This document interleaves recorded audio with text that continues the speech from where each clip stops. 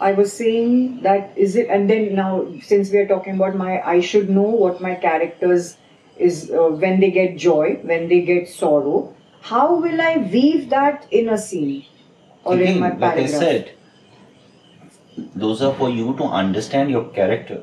You not necessarily have to weave it.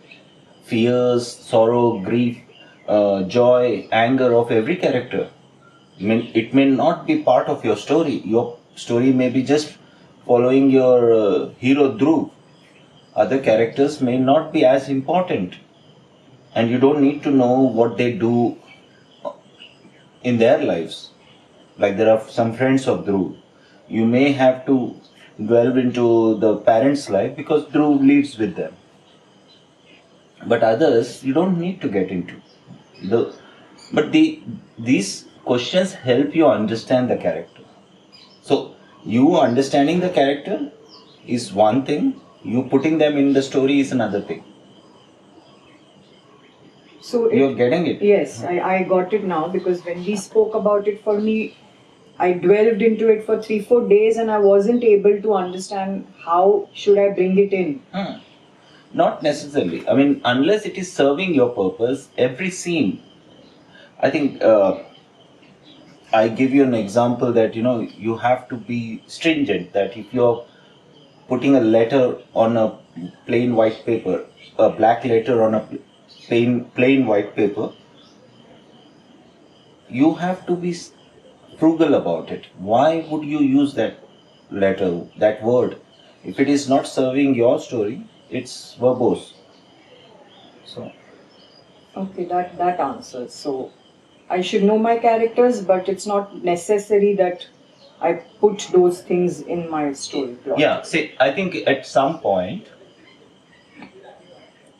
some friends of your main character Dhruv come to meet him. You're not delving into what they were doing 1 week ago or something, because it's not relevant to your story. They may have had another party, they may come from a different work or college life, but you're not going into that because it's not important to your story. How I look at my characters, the parents of my characters, no, not characters, how I look into it, the parents of my character, they never fight with each other. Okay. Even after many years of marriage, I see them as perfect couple. Dhruv sees them as perfect parents.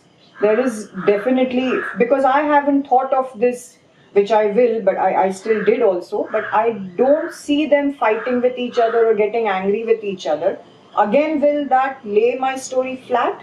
Here's the thing. If they choose not to fight, that just makes them an evolved soul.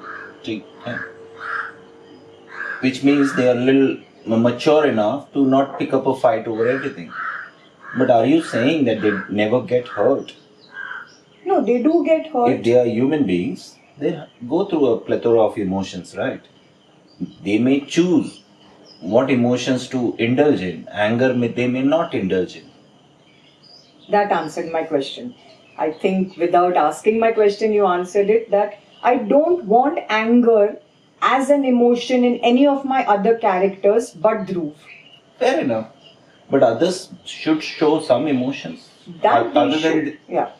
They'll be like, No, there is other emotions, but there is no anger in any one of them other than Dhruv himself.